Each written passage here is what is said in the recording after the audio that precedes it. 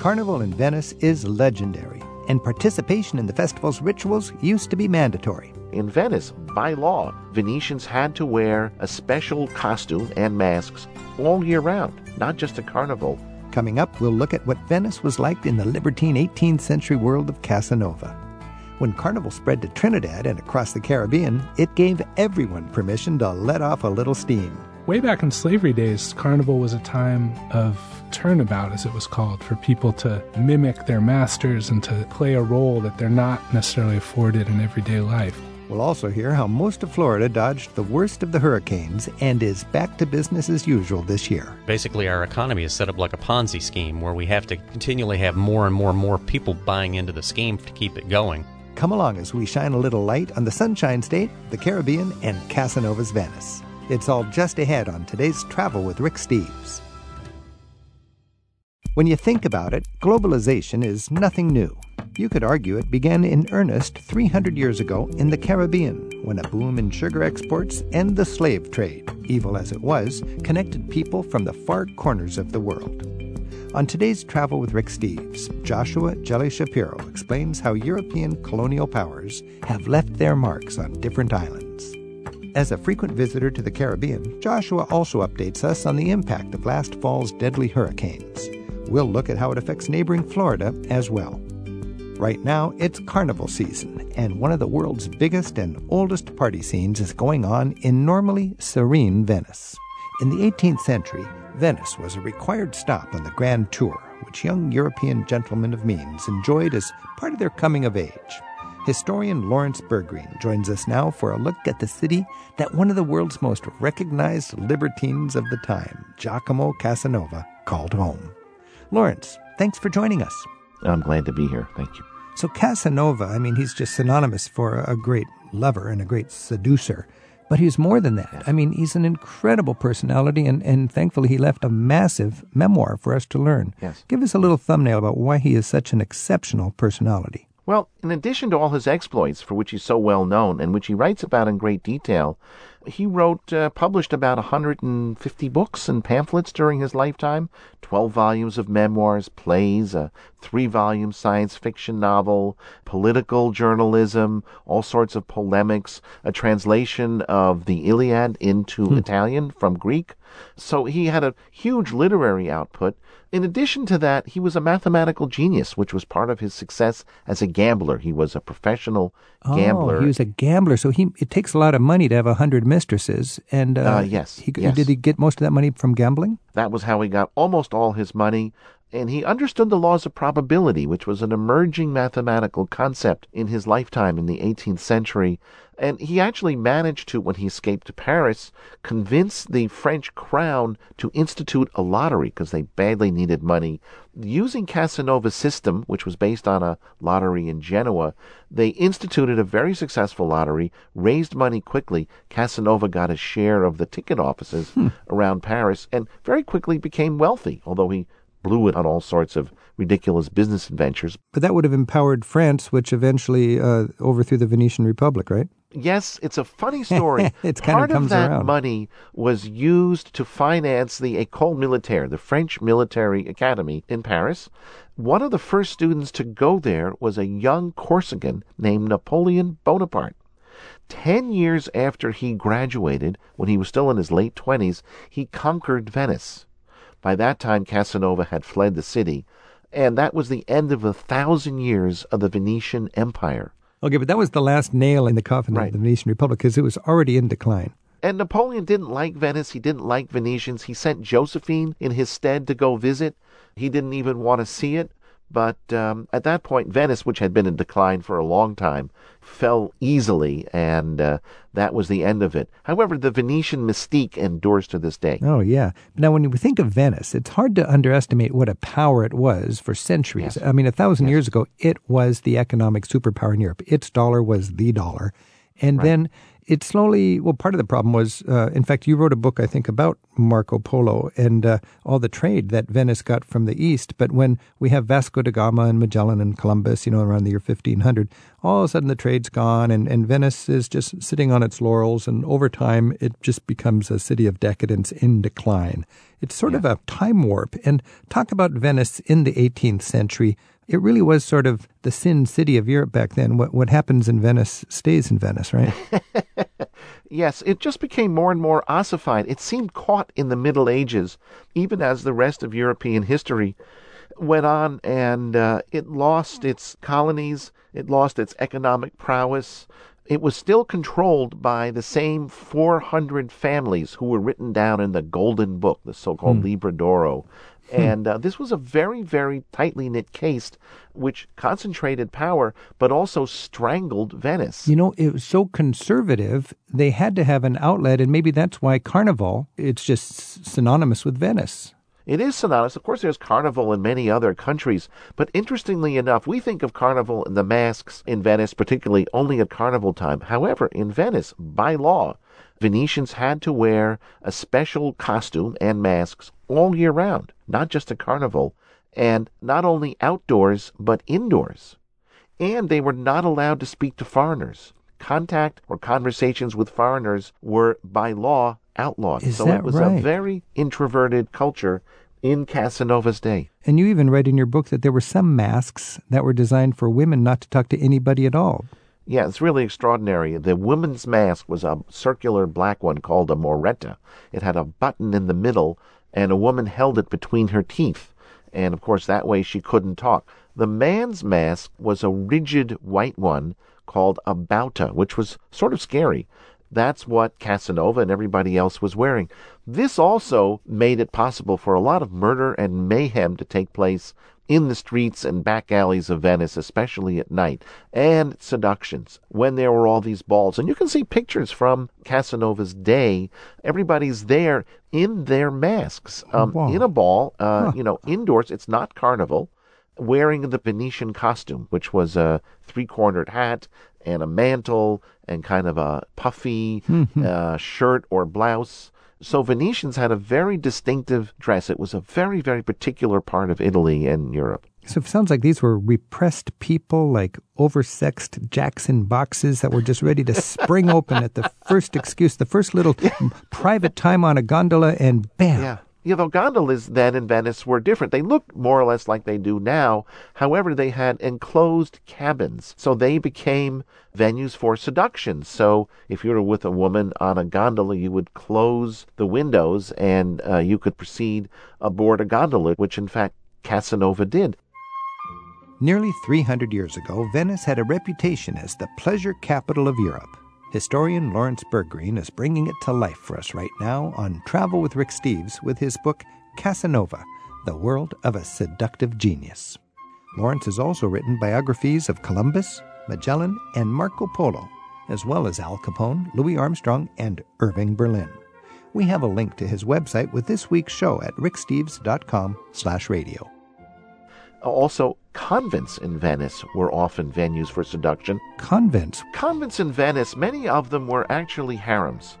And the women were sent there not because they were pursuing religious vocations, but because their wealthy families, especially the 400 families who controlled Venice, wanted to make sure they didn't get married and dilute the family fortune and dilute the family bloodlines.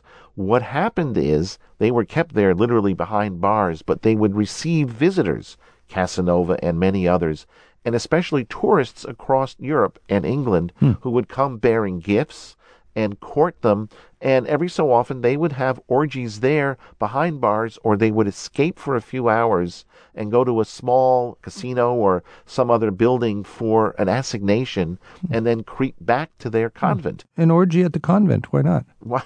Casanova writes about this. I was skeptical. I thought, well, this must be his superactive imagination, but I came across many other accounts of these really scandalous goings-on at Venice. Lawrence, I've seen paintings of these convents with all of these women that look like they're in a bordello, and it's in the Ca' Rezzonico. Don't miss the Ca' Rezzonico. It's the Museum of 18th Century Venice, and it shows all of this stuff right out of the age of Casanova. When we're in Venice, we have this history all around us, and there were these 400 families and all of these aristocrats who really were above the normal rules, and these libertines, which was the hedonist of the day that wanted to almost be promiscuous as a declaration of independence from conservative mores. I've had guides take me to these kind of like aristocratic man caves. They called them casinos. The word casino comes from these little hideaways for aristocrats. Talk about the life of these aristocrats, and they would have maybe a palace on the mainland and a little hideaway in Venice. Since Venice was so tiny, many of the aristocrats did have a mansion or a very large house on the mainland, and they went back and forth, especially around Padua. And they had their mistresses. They gambled incessantly. Casanova wasn't the only one. The main gambling area was called the Ridotto, which was highly popular and served as a magnet for tourists across Europe. Of course, there were the famous cafes of Venice, which also attracted a lot of tourists and had a very, very active street life and cafe life. We're talking with Lawrence Bergreen, and his book is Casanova, The World of a Seductive Genius. You know, and when we're on the main square in the Piazza San Marco, you've got several of these elegant old-world cafes, and Florian's is most famous, I believe, and they're with the famous dueling orchestras, and most of the tourists sit outside to enjoy the outdoor orchestras, but I really like going inside and sitting in some of these cozy little cafe rooms. And they look more or less as they did in Casanova's time. Now, it's interesting. He writes about how lively the scene was as a young person, and then he also writes how empty and deserted and sad they became after Napoleon conquered Venice, when Casanova was much older, and he went back briefly to visit, and all the street life had gone out of it. So Venice underwent a dramatic change in his lifetime. Venice was also a city of a lot of music. Oddly enough, Casanova disliked music, but this was the city of Vivaldi, the Red Priest as he was known, and many other composers. Music was in the air. It was the city of Commedia dell'arte, especially Goldoni, who wrote many plays that his mother, the famous actress, acted in. So there was a lot of cultural life in Venice as well. It wasn't just decadence. Lawrence, let's just talk about, as a visitor to Venice, if we want to just imagine the allure of the place, the romance of the place in the 1700s. Take us to a little spot in Venice that inspires you to go back and feel the moment of Casanova's time. Well, I would say anywhere along the Grand Canal, but it's not so much a place in my own mind as Venice, but it's a time of year. I was once there in November, and it was cold, and it got dark early, and it was foggy, and it was damp. The tourists were gone. And I remember being there and walking around the streets of Venice at night when there were just a few cats running around and shadows around the corner, and you didn't know what you'd see if you walked down an alley. That's another side of Venice which I thought was very haunting and very moody, and I've never forgotten it. I just, when I think of Venice, I actually think of this moody, nighttime, foggy Venice, very noir Venice, if you will. Lawrence Bergreen. Fascinating book, Casanova, The World of a Seductive Genius. Thanks for being with us. Thank you. In just a bit, we'll look at how they're celebrating Carnival in the Caribbean and find out which islands were and were not affected by the deadly hurricanes of 2017. But first, let's get an update on Florida from Craig Pittman of the Tampa Bay Times. Forecasts for the citrus harvest have been kind of flat, but after Irma's visit last fall, the state's resilient tourism industry remains primed and ready for visitors. A look at what's up this year in the Sunshine State is next on Travel with Rick Steves. The 2017 hurricane season in the Caribbean and Florida will be a hard one to forget. The paths of Irma and Maria will be evident for a long time, and recovery efforts have been frustratingly slow in some places. We'll look at the impacts on the Caribbean islands a little later in the hour. First, let's check in with Craig Pittman at the Tampa Bay Times for an update on how Florida has fared and how the state's important tourism sector has been doing. Craig is a native Floridian, born in Pensacola, and today he covers the environmental beat for the paper. Craig first joined us last September on Travel with Rick Steves to let us in on the idiosyncrasies of the Sunshine State, with real-life tales he features in his book, Oh, Florida, How America's Weirdest State Influences the Rest of the Country. Craig, thanks for being here. Thanks for having me back. We keep hearing how the hurricanes just devastated some of the islands in the Caribbean, and they also came ashore in Florida. What was the impact of Irma and other storms in 2017? Well, Hurricane Irma hit Florida pretty hard in places. There are parts of the state that are still trying to recover from that, particularly in the Middle Keys and up in northeast Florida, where there are still people in tents, some people in FEMA paid-for hotels. But in most of the state, things are pretty much back to normal. In fact, Key West, I think, had their Fantasy Fest not long after the hurricane hit, just so they could basically tell the tourists, hey, we're back in business, everybody. I suppose Key West needs to make that really clear because one bad headline can mess up their economy in the coming months. Oh, absolutely. Absolutely. And I mean, they've been a tourist-based economy since the Depression. The federal government actually took over the city because it was bankrupt, and Wow. Federal folks from FDR's recovery program said, you guys ought to stop dealing with all these other industries you're trying to do and just do tourism. And so they've been a tourist-based economy ever since. So Key West is doing quite well, actually, but you Yes. said the Middle Keys have some problems. Yeah, and it hit there really hard. I think the last number I saw, Hurricane Irma destroyed about 1,900 buildings throughout the Keys. Wow. It was serious devastation for a lot of those folks, and they're trying to cope, trying to come back from it, but it's really difficult. But overall, in the rest of the state, things seem to have kind of calmed down and seem to be normal again. People are kind of, once November 30th hits and the hurricane season ends, everybody kind of breathes a sigh of relief anyway. They really did that this time. I think it was a Category 4 sigh of relief that they breathed this time. Well, tragic as it was, Florida must feel like it dodged a bullet to a certain degree. Could have been worse. Yes, it could have been much worse. Everybody was afraid it was going to be much worse. The evacuation that we did showed that everybody was really desperate to get out of the way of the storm. And then a lot of places didn't suffer the damage that they feared they were going to. I know my area, the Tampa Bay area, was spared. We thought we were going to hit with a Category 4, and instead it was a Category 2 by the time it got to us. I lost a picket out of my picket fence. That was about it. That's So So we were very blessed. We were very blessed. A lot of folks were not. And you were asking about the long-term effects. The fact that a lot of people were without power for a long time has led to some real serious conversations about that. But whether that will lead to any actual changes, I don't know. At this point, I'm not sure it will. Now, do you think that the infrastructure of a city like Miami is strong enough to survive something that would basically destroy San Juan, Puerto Rico? I mean, to a certain degree, I would think it's the infrastructure as well as the speed of the wind that determines the damage. Well, that's a good question. The big problem they had in Miami was with the storm surge, where they had lots of water in the streets, and it stayed there for quite a while, and it showed people there that, wow, if this is the amount of damage that can be done with a fairly mild hit from a hurricane, what's going to happen if we actually get another Hurricane Andrew, a Category 5 through here? And so there's been some discussion about trying to change the infrastructure, trying to strengthen things, possibly even burying power lines underground.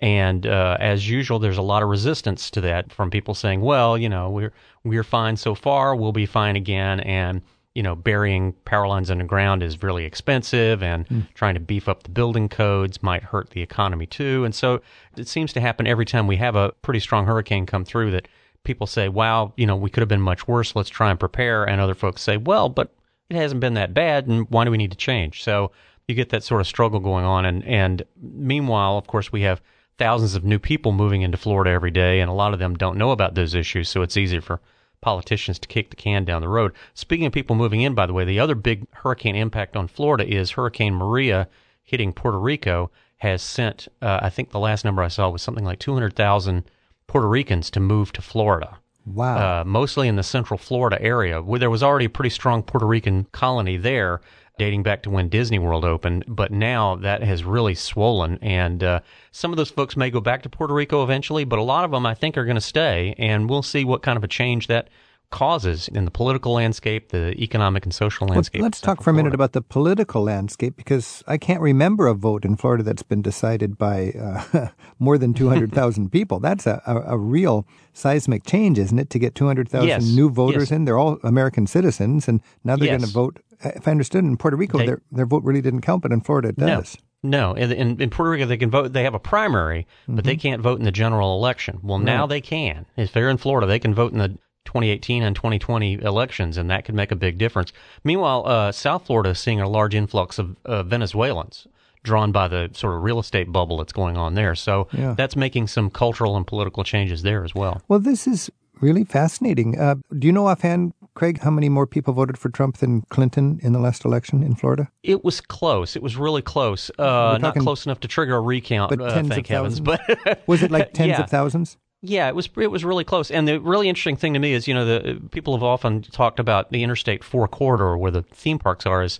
sort of the indicator of how the rest of America is going to go because it's such a diverse area. And I-4 was not unified this time. I-4 was just as split as the rest of the country was. But you take 200,000 Puerto Ricans who probably have a chip on their shoulder about how the government helped out their island after the hurricane. They're going to be voting in 2020. Yes. Yeah, and it should be interesting. And I'm sure both parties are very actively trying to reach out to those folks right now and probably doing more than just tossing paper towels at them. This is Travel with Rick Steves. We're talking with Craig Pittman. His book is Oh, Florida. And we're talking about Florida and the aftermath of the hurricanes in 2017 and also environmental concerns about the Sunshine State. Craig, as a person who clearly loves Florida, I mean, when you read your book, Oh, Florida, it's just, you are Florida through and through. I'm just wondering if you're frustrated by your state's inability to take the threat of climate change seriously. And it takes a lot of money. And my concern is kind of drawn from what I've seen in Europe, because in Europe, I look at infrastructure projects. Rotterdam in the Netherlands has made this storm barrier surge that's as big as 2 Eiffel Towers on their side that roll together and then roll open depending on the threat of storm surges. In Hamburg, they've raised their levees along their harbor front for 10 or 20 miles that are anticipating higher sea levels. They've landscaped it so it really looks nice, but it's a huge investment. Nowadays, buildings in Hamburg are built atop floodable garages in anticipation of higher sea levels. And, of course, the Dutch, who are famously frugal, are spending billions of euros reinforcing their dikes by moving literally mountains of sand. What is your take as a Floridan, considering this rising threat from the environment in your state? Do you feel that your government is responding, or what's your gut reaction to this?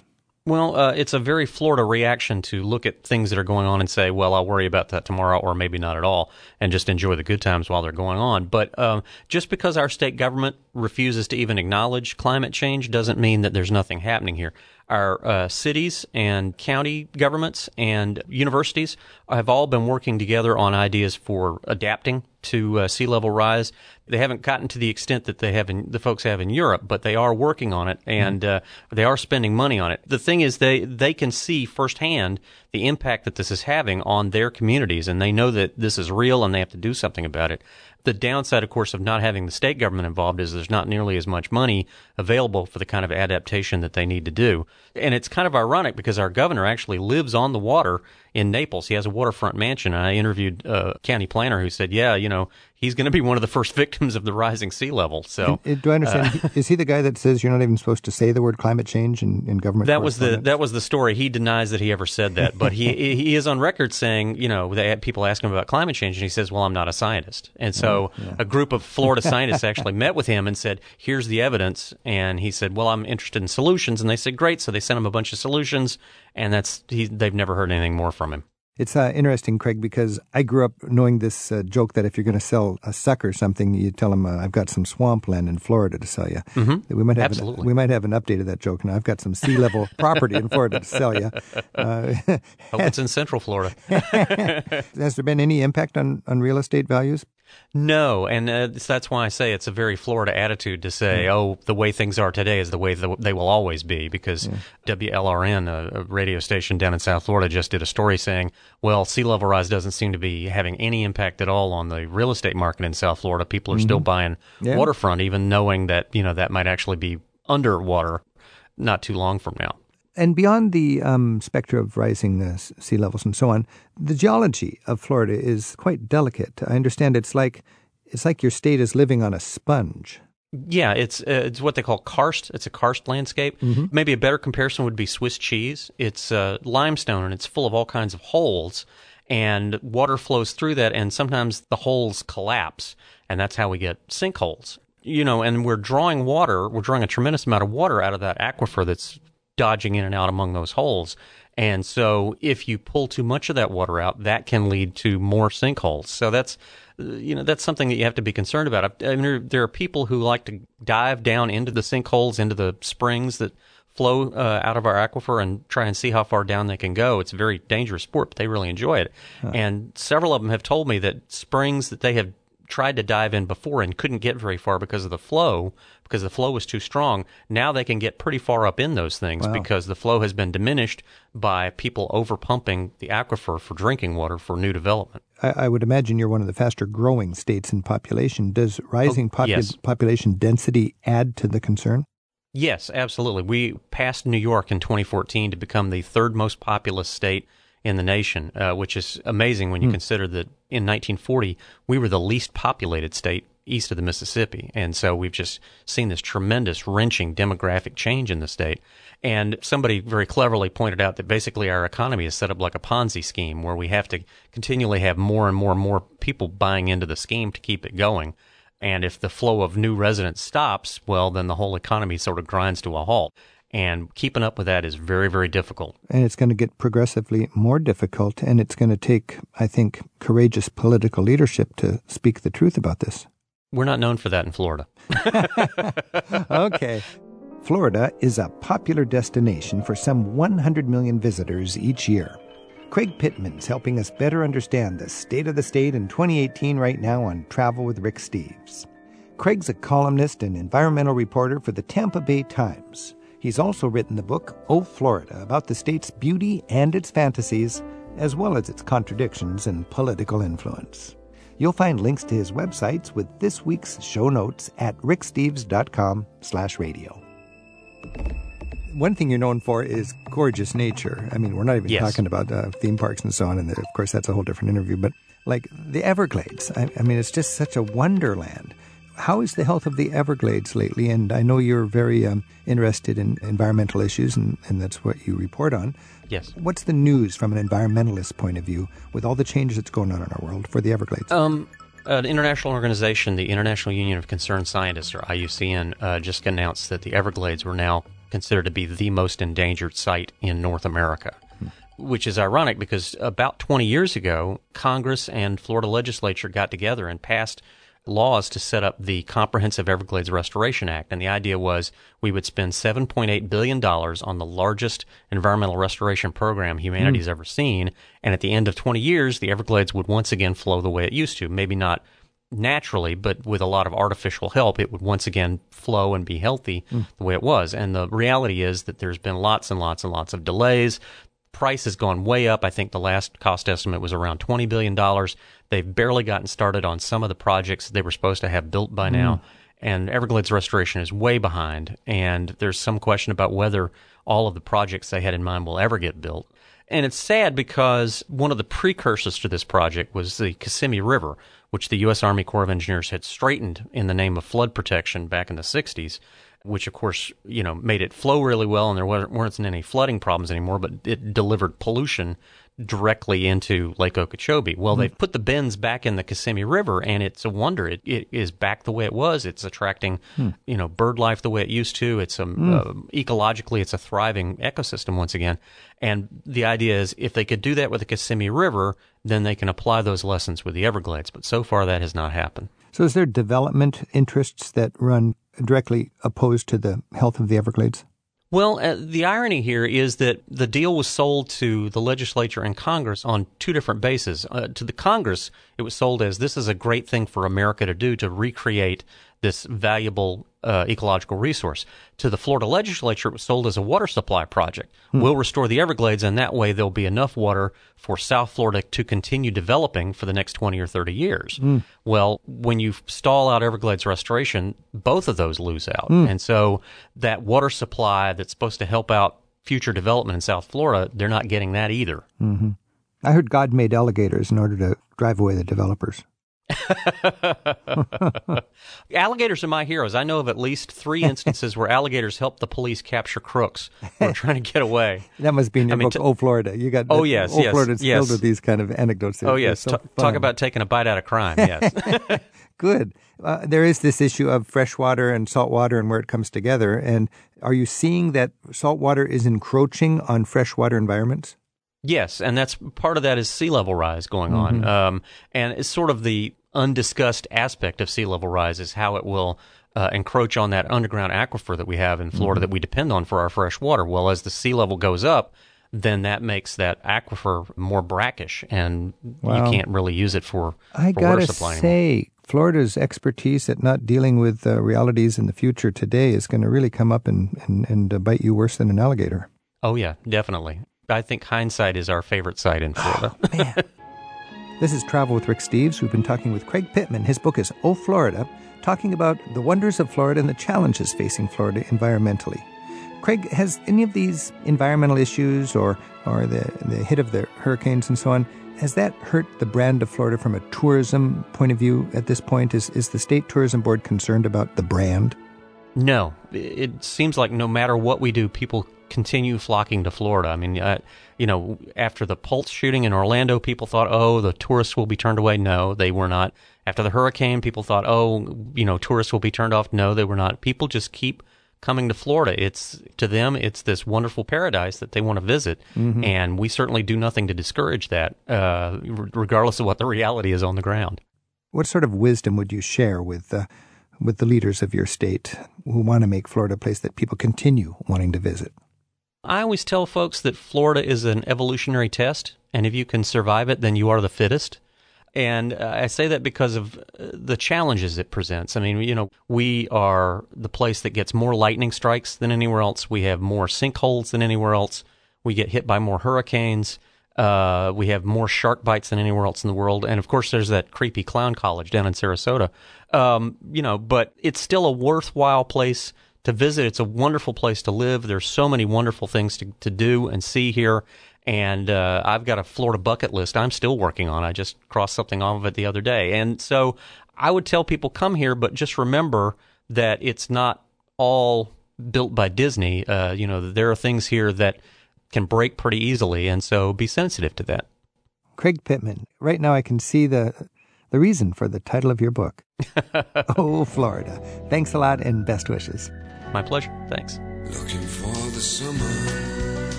Let's venture out into the Caribbean next. Geographer and Caribbean scholar Joshua Jelly Shapiro updates us on how the region's doing.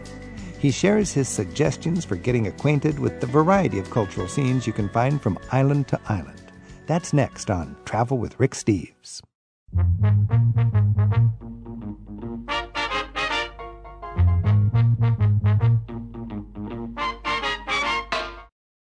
The Caribbean has long been the object of plenty of fantasies and more than a few misunderstandings by the outside world. Joshua Jelly Shapiro has long been fascinated by the region. He keeps an eye on the Caribbean, visits frequently, and in his book, Island People, Joshua explores how the region's trade routes, slave heritage, and multicultural influences have helped to shape the modern world. From Cuba and Jamaica to Trinidad and Tobago, let's dive into the history, music, and culture of the Caribbean right now on Travel with Rick Steves. Joshua, welcome. Thanks for having me. So how did you get interested in the Caribbean in the beginning? What enthralled you about it? I get asked this question a lot because I grew up quite far from the islands, really. I grew up in the state of Vermont, which is rather snowier than the Caribbean. But I was really entranced from afar by the music, first of all. I fell in love, in my teens with the music of Jamaica first, the music of Cuba. And really, I was so taken with the rhythms and sounds and words of musicians from that part of the world. Bob Marley was a key influence early on. Mm-hmm. I grew attached to the sounds first. But really then when I went to college, I remained convinced that the Caribbean was this fascinating place because so much of what we think about as unique to the Americas, people coming from elsewhere, these histories of slavery, traumatic, violent histories in many ways, are really thrown into starkest relief. But also, it's a part of the world that we may think of as just good to go on vacation, but is immensely rich culturally. And many of the cultural forms that have taken shape there have gone on to shape the world and to shape pop culture everywhere, as you say. Probably 90% of the Americans that have an experience in the Caribbean are doing it from a cruise ship. I've done it that way, and a lot of our listeners have. And I would imagine from your point of view, there's a danger in just getting off a cruise ship and doing the predictable things that cruisers will do, that you don't really appreciate the depth of the cultural diversity. And I got to be honest, it feels like variations on the same flavor when you're seeing it from a cruise ship. What's your frustration with that kind of traveling, and what is there in the Caribbean cultures that we miss if we're not careful? As you say, the cruise industry and tourism in general is a huge deal in the Caribbean. Tourism is a big part of the economy for many of these islands, but especially when you go on a cruise, but also if you go to an all-inclusive resort, there's a whole infrastructure that's set up basically for foreigners, and it's meant to essentially to sell the place or to sell souvenirs and knickknacks or spectacular sights to people.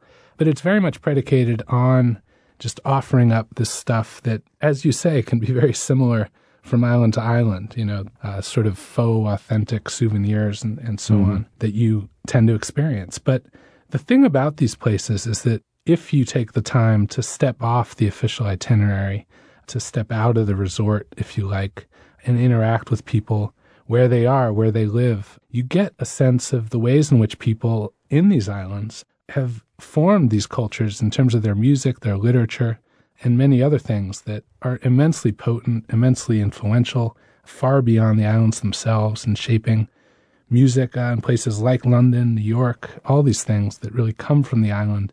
And it really takes stepping away from the cruise ship and interacting with people where they live, not on the dock where they're selling knickknacks. Is it fair to say that, of course, there were indigenous cultures there, but they were almost wiped out entirely after the Europeans came and replaced by African slaves, and then European colonialism after that gives the diversity to the region? And that's awfully simplistic, but how would you give us an understanding of the melting pot dimension and the tragedy of their history as we'd experience it today as tourists?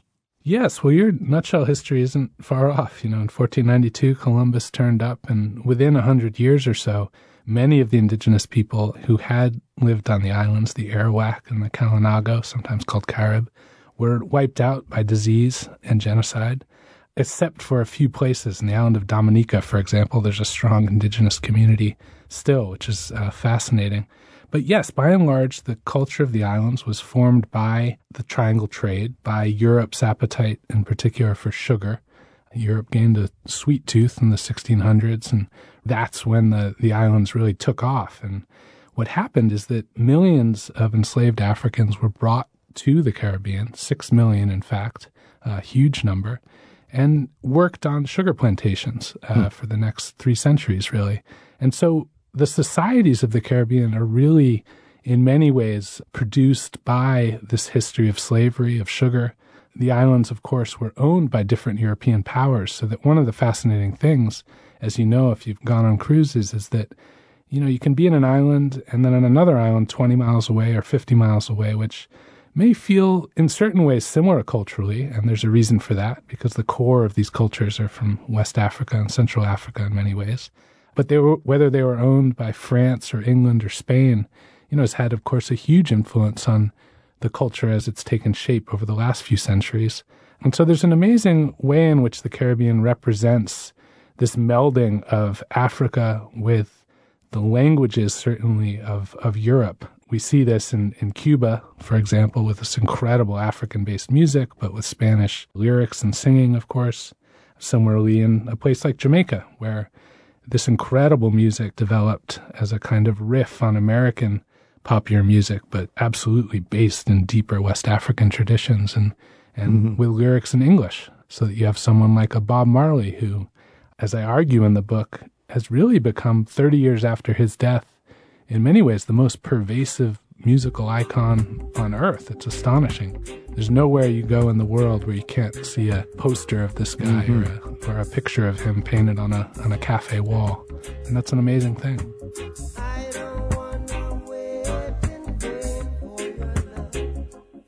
We're learning what distinguishes the many islands and cultures of the Caribbean right now on Travel with Rick Steves. Our guest is Joshua Jolly Shapiro, and he's written Island People, the Caribbean and the World. His website is joshuajollyshapiro.com. You're talking about how Bob Marley you can see his posters all over the world and so on. The Caribbean does have a bigger presence than its population and its economy would lead you to expect. And in your book, you talk about how the Caribbean is the place where globalization began. How so? What do you mean by that? Yes, well, basically what I mean by that is that in these islands, which, as I say, were formed by long-distance trade, by the sugar trade and the slave trade in particular, you had things going on a few hundred years ago, namely the mixing of people from all over the world, sophisticated economies, people learning to speak the languages of Europe and communicate in new ways, which we think of as new, but they've been going on in the Caribbean for centuries. And I think that that sort of particular mix created these incredibly rich cultures. But as you say, one of the notable things in recent decades is the way in which these cultures have spread. And one reason for that, of course, is that many people from the islands in the 20th century have left those islands to come to northern cities, looking for work, looking to better their lives. And what that means is that they've had a huge influence on a place like New York, where I live, in cities like London, Montreal, Paris. Much of the music in particular that people dance to in these places came from the islands. And in New York, as I say, many of the things we identify with New York, for example, hip-hop music or salsa, really who created hip-hop? It comes from the Bronx in the 1970s, but this was Jamaican kids and Puerto Rican kids drawing on traditions they knew to create something new here in New York. So you get a pan-Caribbean feel in New York. Absolutely. And, the biggest yearly public event here in the city, a lot of people don't know this, is the Labor Day Carnival Parade in Brooklyn.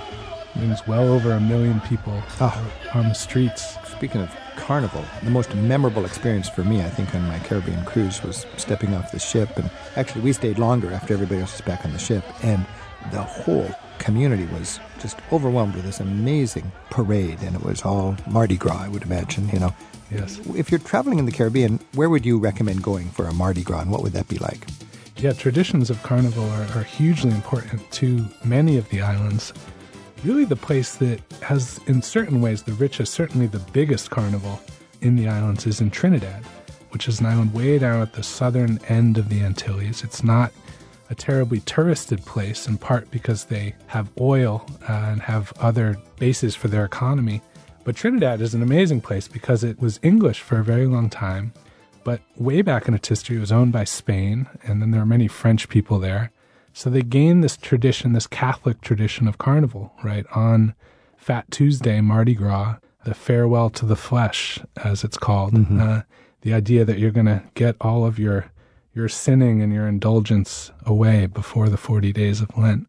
And that tradition still, again, brings out hundreds of thousands of people to the streets of Port of Spain to dress up in costume. And way back in slavery days, carnival was a time of turnabout, as it was called, for people to mimic their masters and to play a role that they're not necessarily afforded in everyday life. It was a safety valve for people to let off steam in a time when they were oppressed, I would imagine. Indeed, yeah, and many people talk about it in that way. And it's a fascinating tradition still in a place like Trinidad, which is mixed ethnically. There are people whose ancestors came from Africa, people who came from India. But everyone at carnival time, at least the sort of stories told about it, right? It's a time for everyone to let off steam, as you say, to dance together, to experience a different kind of life. But many of the small islands in the Lesser Antilles, a place like Dominica, for example, which was devastated by Hurricane Maria. But Dominica, for example, is a place that is an English island, but that was French for a long time, so very rich carnival tradition there. And there's a sort of gentler side to it as a small island. But similarly in Martinique and Guadeloupe, which are right adjacent to Dominica, wonderful carnival traditions, people using these traditional whips to whip the ground, playing mas, as it's called. It was Martinique where we saw it, and I couldn't believe the explosion of culture there. Yeah, fabulous. The Caribbean's on our radar with Joshua Jelly Shapiro right now on Travel with Rick Steves. Josh is a geographer, a visiting scholar at New York University, and the author of Island People, the Caribbean and the World. He's also the co-author of Nonstop Metropolis, a New York City atlas. His website is joshuajellyshapiro.com. That's spelled SCHAPIRO. Joshua, of course, 2017 will be remembered as a tragic year, I think, for generations because of Hurricanes Maria and Irma. Very briefly, I understand that a hurricane has a narrow swath. It doesn't devastate the whole Caribbean. It's kind of potluck which islands get hit and which don't.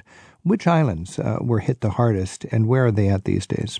It was a terribly devastating hurricane season. The islands that were hit hardest ranged from very small places like Barbuda, which was really wiped out by Irma, many of the British Virgin Islands, Tortola and others. When Hurricane Maria came through, it hit Dominica first and really leveled Dominica. Something like 90% of dwellings were affected. And this is a very lush, mountainous island, but it looked like the moon after the storm came through. And Maria, of course, then went on to hit Puerto Rico. So Puerto Rico suffered a direct hit. And storms have affected Puerto Rico like all of the islands in the past. In 1899, there was a big one. In 1928. But Maria really devastated Puerto Rico because, of course, Puerto Rico is also in the midst of a severe economic crisis. So it's not well prepared to deal with a storm like this. And really, Puerto Rico is still suffering weeks and months after the storm. It just is a reminder to me of the economic and political reality of the Caribbean. We think of it as beaches and rum drinks and an easygoing lifestyle. And of course, to a certain degree, that's what it is. But so much of it has a heritage of severe poverty and corruption. I think that this is a dimension of the Caribbean that we're oblivious to when we just take a happy-go-lucky cruise ship. What's your take in general on the Caribbean? Is it on an upward trajectory, or is this just the reality and they'll be struggling to rebuild storm after storm? That's the big question, right? And I think that the situation of the islands, whether you're talking about Jamaica or Cuba or Puerto Rico, is in many ways a situation of real economic vulnerability. And the thing about these storms is that they reveal vulnerabilities that are already there, right? So they reveal much longer histories. And all of these islands have been trying really for decades now to figure out how to thrive economically in the era after sugar. They're not wanting to be sugar-growing places for obvious reasons. That's the sort of history of slavery. And many of them have tried to go for tourism as a way to develop. But tourism is a very tricky thing because tourism often, especially if you stay in a hotel that's owned by a foreign company, much of the money that's generated doesn't necessarily stay in that place. All of the islands are competing for the same tourists.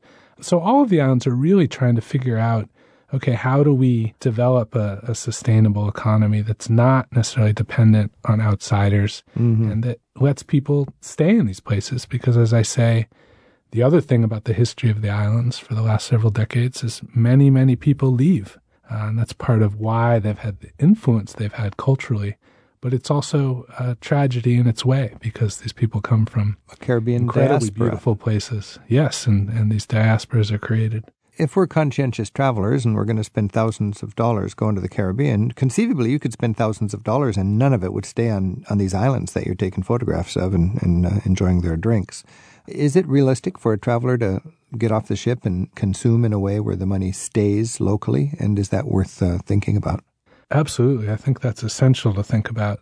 In my travels in the region, which are certainly not by cruise ship, but are by plane, and I go to places and spend days or weeks or months in them, it's incredibly important to think about patronizing places that are owned by people who live in these places, not necessarily going to big resorts that are owned by big foreign companies, but patronizing local restaurants and small hotels and inns and so on, where really you're going to have a much richer experience in any case because that allows you to experience the locality and the unique flavor and color of an island. If you just go to an all-inclusive resort, you could be in the Dominican Republic or you could be in Dominica and you wouldn't know the difference. Or you could be in Cancun or Mazatlan and be just basically Precisely. sun on the beach. This is Travel with Rick Steves. We're talking with Joshua Julius Shapiro. His book is Island People, the Caribbean and the World. If we can just wrap up with your recommendation, if you wanted to appreciate the cultural diversity and really celebrate the Caribbean and you're putting your own trip together, not a cruise, but you're just going to fly into 3 islands, what 3 islands would you recommend staying at and why to really enjoy the cultural vibrancy of the Caribbean? Gosh, you're trying to get me in trouble, aren't you? Yep, I want 3. I have to. They all have beautiful beaches. I can attest. I'm talking beyond beaches. I want to know cultures. where you feel that culture. Yes. That wonderful melting pot, distinct kind of Caribbean culture. I would say that a place that I fell in love with 20 years ago and keep returning to is Cuba. And people may or may not be allowed to travel there in the same way soon, but the potency of the culture of the city of Havana, the music, the mix of people, transcends politics, and it's completely extraordinary and intoxicating. Havana was the great city of the Caribbean centuries ago, and it still remains that today for me. Trinidad is an island that many tourists do not go to, just because it's not really set up for tourism in the same way, but anyone who goes there will be rewarded with an experience of an amazing melting pot of cultures from South Asia, from Africa, from the Americas in terms of cuisine and music. You haven't lived till you've heard a 100-piece steel band playing in full flight, and that's something you can only do in Trinidad. And then I will say a small island that I really have a soft spot for is Dominica. And Dominica was, of course, devastated recently by Hurricane Maria, but it's an extraordinary place in part because it doesn't have a big airport, so it doesn't get mass tourism in the same ways, but it's called the Nature Island for a reason, and that's because it's incredibly lush and green and peaceful in its way, but as ever, suffused with this fascinating history of having been French, having been English, having a remaining strong indigenous community there of Kalinago people, as they call themselves. And so Dominica really is in many ways a kind of emblem of the Caribbean at its best. Joshua Jolly Shapiro, thanks so much for sharing with us an insight into an area that you clearly know and love, and congratulations on a fascinating book, Island People, the Caribbean and the World. Thanks so much.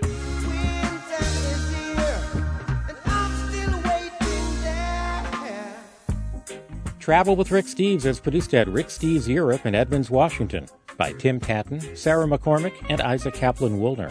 We get website support from Andrew Wakeling, and our theme music is by Jerry Frank.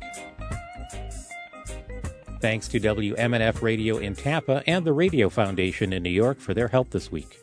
There's more online at ricksteves.com/radio.